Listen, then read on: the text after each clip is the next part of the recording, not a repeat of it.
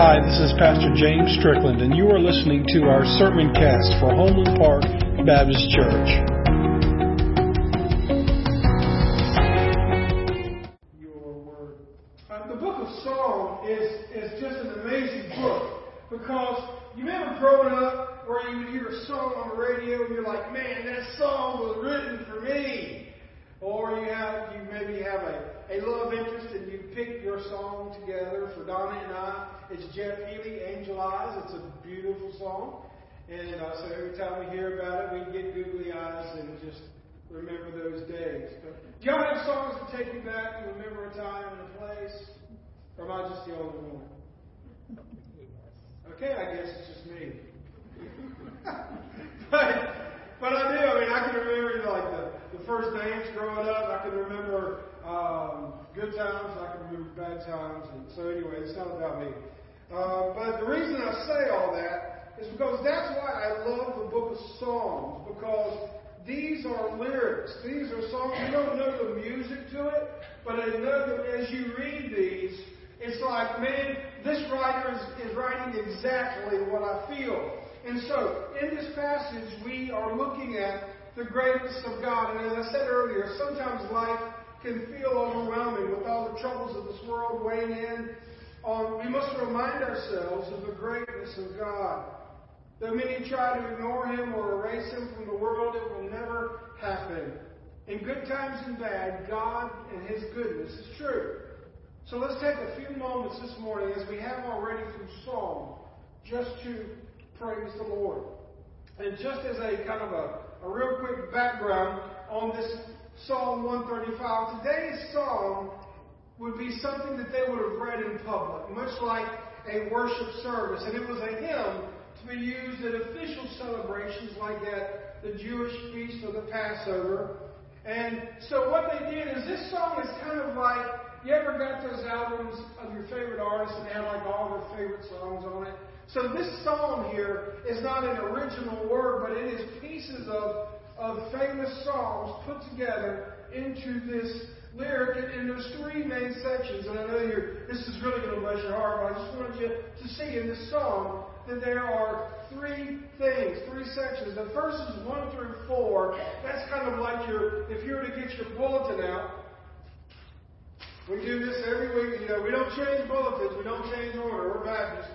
But on front of it, you have call to worship. And that's kind of like, hey, y'all, let's get ready. Let's go. That's kind of like the ball game where the cheerleaders come out. Rah, rah, ree. Kick them in the knee. Yeah, anyway. So, verses 1 through... I don't know where that came from. God.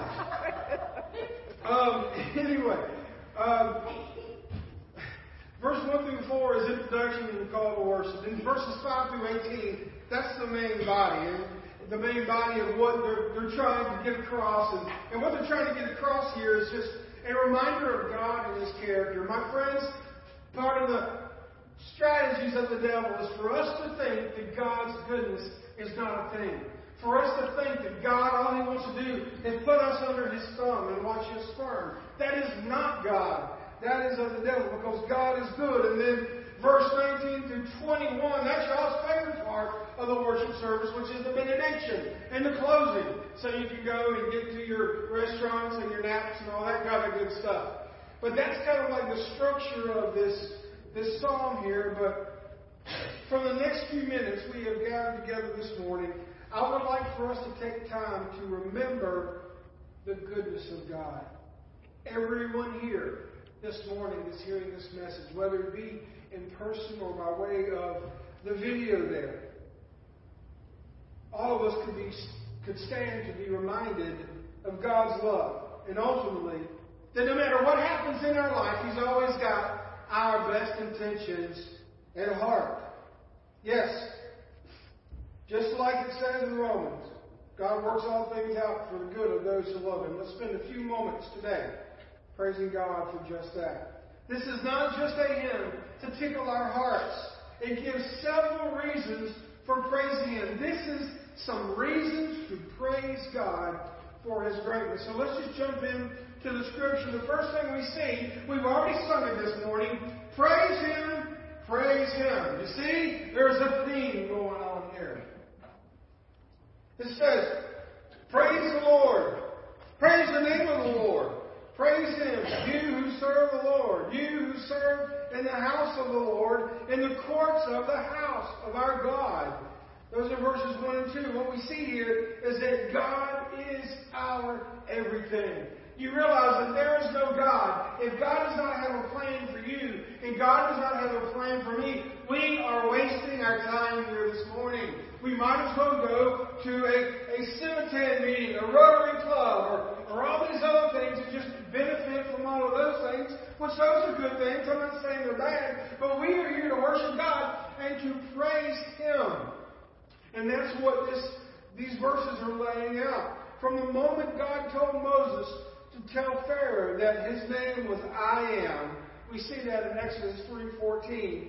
We see in Scripture that God is our all in all. The name I Am, the name Yahweh means He is our one true God. He is our world. He is our everything. God is our Creator. And He is our Redeemer. And His character is unchanging. Just go to the most popular verse in the world, John 3:16. For God so loved the world. I don't know if you need to hear this today, but I need to hear this today. God loves you. God loves you. You say, but preacher, I got this going on. He loves you. But preacher, you don't know what I've done. He loves you. But I worship Him all the time. Good. He loves you. For God so loved the world that He gave His only begotten Son. Because He is good. How much time do we spend praising God for who He is? That's an honest question. How much time do we spend praising God for who He is? You see, again, as I said a minute ago, Satan wants you to forget about the goodness of God. How do I know that? Go all the way back to Genesis. Remember when God laid out all the things that Adam and Eve should do? And so when the serpent comes to tempt Adam and Eve, what's the question the serpent asked? Did God really say that? Planted doubt. Surely God wants you to be like Him. And now today, thousands of years later, people are looking at the Bible as just a book and not the inerrant Word of God. And they're basically saying to this whole book, did God really say that? We haven't fallen far from that first tree, have we? Have you forgotten to praise God for all that His name represents? To praise Him for His goodness. It says again in verse 2, you who serve in the house of the Lord, the courts of our house of our God. And this kind of hit me because I just sat here and I thought, for those who serve in the church, whether it be a paid or volunteer position, are we always praising Him when we do it? How many of us walk into the church this morning? Praise Him, praise Him, oh, this is Him. Happy to be here, right? No, I mean, we don't have to be that joyous, but at the same time, I don't know about you, but there are some days where this is Sunday, this is what we do. And then Monday, this is what we're going to do. Tuesday, this is what Wednesday, okay, some of us have some church, but then Friday, Saturday, woo, weekend, everybody's working for the weekend. And then Sunday, it's what we do. I mean, really, we are sitting and basking in the presence of the Holy God. His Spirit is here among us, the God that created us, the God that loves us, the God that wants to hear from us, the God that sent His Son for us. We are worshiping here today. Is there any other thing? It is so much better than a touchdown. Touchdowns are 1 point for one game in one moment of time. But the victory that we have through Jesus Christ is for an eternity. And we need to praise Him for that. We need to praise Him for His goodness. In verses 3 and 4 it says, praise the Lord, for the Lord is good. Celebrate His lovely name with music. For the Lord has chosen Jacob Himself, Israel, for His own treasure. You see, the psalmist gives us here the why God should be praised. Why? Because He is good. God's goodness is expressed many times in the Bible. God's goodness is seen throughout the world. Many can comment on the evil that is out there in the world. I mean, let's get a group of us afterward. We'll get some coffee or we'll go somewhere and grab a taco or something. We'll talk about how bad things are in this world. How long do you think we could talk about that? There are some people who make a living of doing that, up and getting a biscuit in the morning and doing that for 5 days a week. They're so cute when they're in there, and they just sit there and they talk. We have no problem talking about how bad the things in the world are. Oh, did you see this in the newspaper? Well, yeah, I had a cousin that, did you hear about so-and-so? They died. I never thought. I always wondered why older people would be looking, when there was newspapers, they would look at the newspaper, and the first place they would go to is the obituaries. I guess, first of all, to make sure their name wasn't in it.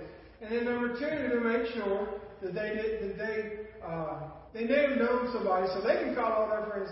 Did you hear about so-and-so? They died. Oh, they did. Who were they related to? Well, they died too. Okay. I've been around senior adults a long time in this church, and I love it. I'll never forget one time, me and a couple of ladies were eating lunch, and they were telling me about somebody's liver that quivered, and somebody's pancreas that was falling out, and somebody died, and I mean, it was like 5 minutes straight. I'm like, whoa, can I just order my food? And I was thinking, you just tell me something good. And I joke about that, but the truth of the matter is, in all seriousness, there is a lot of sickness in this world. There is death in this world. There is crime in this world. And I want you to understand this. As horrible as there is evil in the world, is that not proof that on the opposite side of that, there is good? You can't have one without the other. You can't have light without the dark. I guess you could have salt without pepper. I don't know about that. But my point is, why do we spend so much time and energy talking about the bad instead of talking about the goodness of God? And that is what this song reminds us. Even God Himself called us good. When He looked at Adam and Eve, and He looks at you right now, I want you to know that not only does God love you, He looks at you and says, look, you are good. Of all the things that I created, you are the best. If God has a trophy case in heaven, it's you that are going to be on that trophy case. Because He loves you, He is good, and He is proud of you. He says, look, of all the things that I've done, this is good. Don't forget your status in God. Don't forget the fact that as a child of God, you are the most treasured thing in the universe. That when we go to heaven, we're going to have dominion over angels. We are not the bottom of the food chain. We are not subjects for Him to test and to play with. We are not a science experiment. God is good. To the core of God, He is good. He can't be anything else, and we must celebrate His name. I tell you what, there's nothing more lame than going to a party when no one's having fun. You ever been to those parties? I remember back when they used to have dances at school. And, you go in, what do they call them? The Sadie Hawkins dances, where the guys sit on one side and the girls sit on the other, and you're supposed to go over there. And I don't know how a guy's supposed to muster up his courage to ask a girl to dance. Nowadays, they just test each other and put it on an app, I guess. But the thing is that you ever been to a party where it's supposed to be a party, but it's not a party? You ever looking around? Where's Kate? Is so-and-so going to be here? They said they were going to be here. Everybody just standing around. Folks, that could be every church on a Sunday morning. As we sit here in our stoic, holier than thou looks, thinking that it is just another Sunday, and we miss an opportunity to praise Him for His goodness. Well, not today. We see that we celebrate His name. We see that God has a plan for Israel by reminding the reader that God chose the Israelites through Jacob to be His people. And then we see in verses 5 through 14 that God is in complete control. Many times, panic occurs in our life when we think that we've lost control. I heard one guy say one time, if you find somebody that's out of control in one area of your life, whether it be a diet, a habit, relationship, or whatever, if they're out of control in one area of their life, they're usually out of control in other areas. We don't like to lose control. I'm one of those guys that I can ride in the passenger seat, but I would much rather be driving because I don't know whether it's a control issue or what. But things are not working out in this world like we had hoped for. Politics are a mess. I'm not even going to go into that. But rest assured, as much posturing and as much drama as we see in our political system, God has placed every one of them in their positions. And He is not scared at all. Verse 5 says, I know the greatness of the Lord, that our Lord is greater than any other God.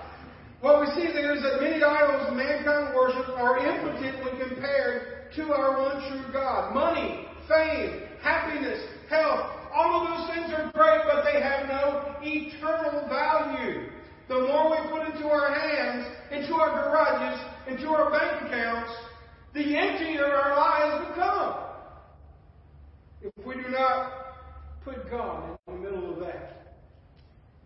It says in verse 6, the Lord does whatever pleases Him. Now that's frustrating, isn't it? The Lord does whatever pleases Him throughout all heaven and earth, and on the seas and in the depths. He causes the clouds to rise over the whole earth. He sends lightning with the rain, and releases the wind from His storehouses. He destroyed the firstborn in each Egyptian home, both people and animals. He performed miraculous signs and wonders in Egypt against Pharaoh and all of his people. You see the greatest hits that's coming through here, right? He just talked about the death of the Passover. He just talked about the Exodus. It says in verse 10, He struck down great nations and slaughtered many kings. Sihon, king of the Amorites, Og, king of Bashan, and all the kings of Canaan. He gave their land as an inheritance to a special possession to His people Israel. What we see here, as you read those verses, it wasn't all potluck suppers and sweet desserts, was it? There were some nasty things in there. There were people that were killed. There were people that were hurt. There were people that lost their land. There were people that lost their lives. But still you say, preacher, well, why do you say God is good? Because that's what He is. Here's what I don't want you to think. God is good, but also, here's what I want you to know, good and bad flow from the hand of God. Good and bad flow from the hand of God. Yes, God does things we love, but He also does things we don't love. Things we dislike. Things we do not understand. Remember, when you are in a moment to where God is doing something you like, it's like, woo, God, amen, yeah, high five, yeah. Everything's great, but when you get that news that's not good, when you get that event that is not good, when you're struggling with something that you can't get rid of, and you're struggling with God, and you're struggling with people, and you say, well, I thought you were a good God. He is. But He just may very well be putting you through something to strengthen you for what you don't see that's coming down the road. Ultimately, whether we are going through things that are fun or things that are horrendous, if you are a believer in Jesus Christ, it is for your good. When I go back and I look at things that have happened in my life, there are times where I really thought I didn't make it. I shouldn't be here. There were hard times. But I'm standing here by the grace of God because He took me through waters where I had to swim even when I didn't want to. And I know every one of you in here have the same testimony. Sometimes God has to do bad things to make good things happen. Now, it's kind of like you see about all these wildfires that are out in California and other places. It's kind of like it didn't make sense to me when I first heard this, but sometimes they'll have to go start a fire to put a fire out. Sometimes they'll go light a backfire to where it'll burn all the vegetation so that when that big fire starts growing and it gets to that place that's already been burnt, it doesn't have any fuel and it will eventually die out. Sometimes God sets backfires in your life, in our life, where He He has to burn something that we don't want to be burned, so that when the bigger battle comes, we are ready for it. Because He is good. Romans 8:28. Christians and non-Christians alike love to quote this verse. But I got news for you. If you are not a believer in Jesus Christ, it does not apply to you. But for those that are born again and have a relationship with Jesus Christ, it says, Romans 8:28, it's on the screen there. And we know that God causes everything to work together for the good of those who love God and are called according to His purpose for them. Not for the happiness, not for the comfort, but for the good. Some of you're raising children, you've had children. How was it that first time you had to get them to swallow cough syrup? How'd that go? Any testimonies? Did more of it end up on you than in the mouth? They don't want it. They make that face. Oh, no. You try to shove that spoon in their mouth, and it's not going in there. Folks, sometimes God's got to give us the medicine even though we don't want it, but it's for our good. We see in verses 13 and 14 that God's love is forever. Look, it says, Your name, O Lord, endures forever. Your fame, O Lord, is known to every generation. For the Lord will give justice to His people and have compassion on His servants. My friends, if you are serving God and you've ever felt beat up, God is good and He has compassion for you. And then finally, we see in verses 15 through 18, we're not finally, almost finally. You've got to be very careful with this. Here's a warning. You become like the gods you worship. You become like the gods you worship. And I use little g there for a reason. We're talking about idols here. Look at what he says in verse 15. The idols of the nations are merely things of silver and gold shaped by human hands. They have mouths but cannot speak, and eyes but cannot see. They have ears but cannot hear, and mouths but cannot breathe. And those who make idols are just like them, as are all who trust in Him. And those who trust in their idols. When I was putting this message together, I thought about 1 Kings 18, where there was a prophet named Elijah, and he was trying to show King Ahab and his wife that the prophets of Baal were just a joke, and that his God, Yahweh, was the one true God. So they put up this test, and this is the real Cliff Note quick version. They basically took a bowl, cut it up, put it in this big pit. They put a moat around it, and they doused it with water, by the way. That was while they were having a drought, so that water was very costly. And so they drowned that bowl, pieces and all that stuff. And so the prophets of Baal, they danced, they sang, they prayed to their gods, little G again. And they prayed to their gods, and nothing happened. It got so bad to where they started cutting themselves, trying to get their God to answer something. And so basically, if you go back and read it in chapter 18 of 1 Kings, Elijah kind of heckles them a little bit. What's the matter? Are your gods asleep? What's the matter? Are they in the bathroom? What's the matter? Are they going out to lunch or something? Come on, sing harder, shout harder, boys. And so they did, and they kept trying, and nothing. And they finally said, Elijah stood up and said, okay, it's my time. No, not really. He didn't say it's my time. He said, okay, it's God's time. He said, I'll tell you what, put some more water on that thing. Elijah prays, and whoosh!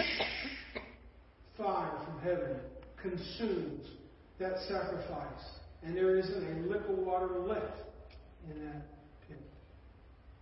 My friends, I know we all in here claim to know Jesus Christ as our Savior and Lord. But these little gods, whether it be money, aspirations, selfish ambition, even good things, if they take our time away that is allotted for God, we will be worshiping the wrong things. And the Bible says, and even in the Ten Commandments, that there are no other idols before me. That's what God said. So we have to constantly make sure that we are keeping God first, because you will become what you worship. Those who worshipped idols, they were blind to their devotion to them. They didn't realize that the false gods only took from them and never gave anything back. If you want to find out if you've got any little gods in your life, any idols, I challenge you to ask God to show you. Begin to rid yourself of the things that pull you away from your walk with God. And in small, subtle ways, we become, again, like what we worship. What takes top priority in your life? Where does God factor into your desires and hopes for a future?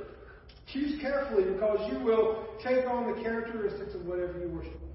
If you worship money, your whole life is going to be about money. If you worship, now I'm metal here, but if you worship your family, it means that you will spend all your effort and all your time on your family. But if you neglect God, you will reap the results of that later on in life. Choose carefully, because you will take on the characteristic of what you worship. Then this is finally a benediction of praise. The closing thoughts, verses 19 to 21. O Israel, praise the Lord. O priests, descendants of Aaron, praise the Lord. O Levites, praise the Lord. All you who fear the Lord, praise the Lord. The Lord be praised from Zion, for He lives here in Jerusalem. Praise the Lord. You see, God calls us to give the recognition to God that He deserves. God is being praised from Zion to Jerusalem. What does that mean? That means that from this earth to the eternal earth, we praise God. If you praise anything else, any other person that claims they are God, any other cult, you go back to where their leaders are buried, you will find bones. But when we praise God today, in this worship service, it goes from here and it will last for eternity. That is the good God that we serve. So praise the Lord. What an ending. A declaration to praise the Lord for His goodness, and a call to tell others the same. If you don't know God as good, I challenge you to do so.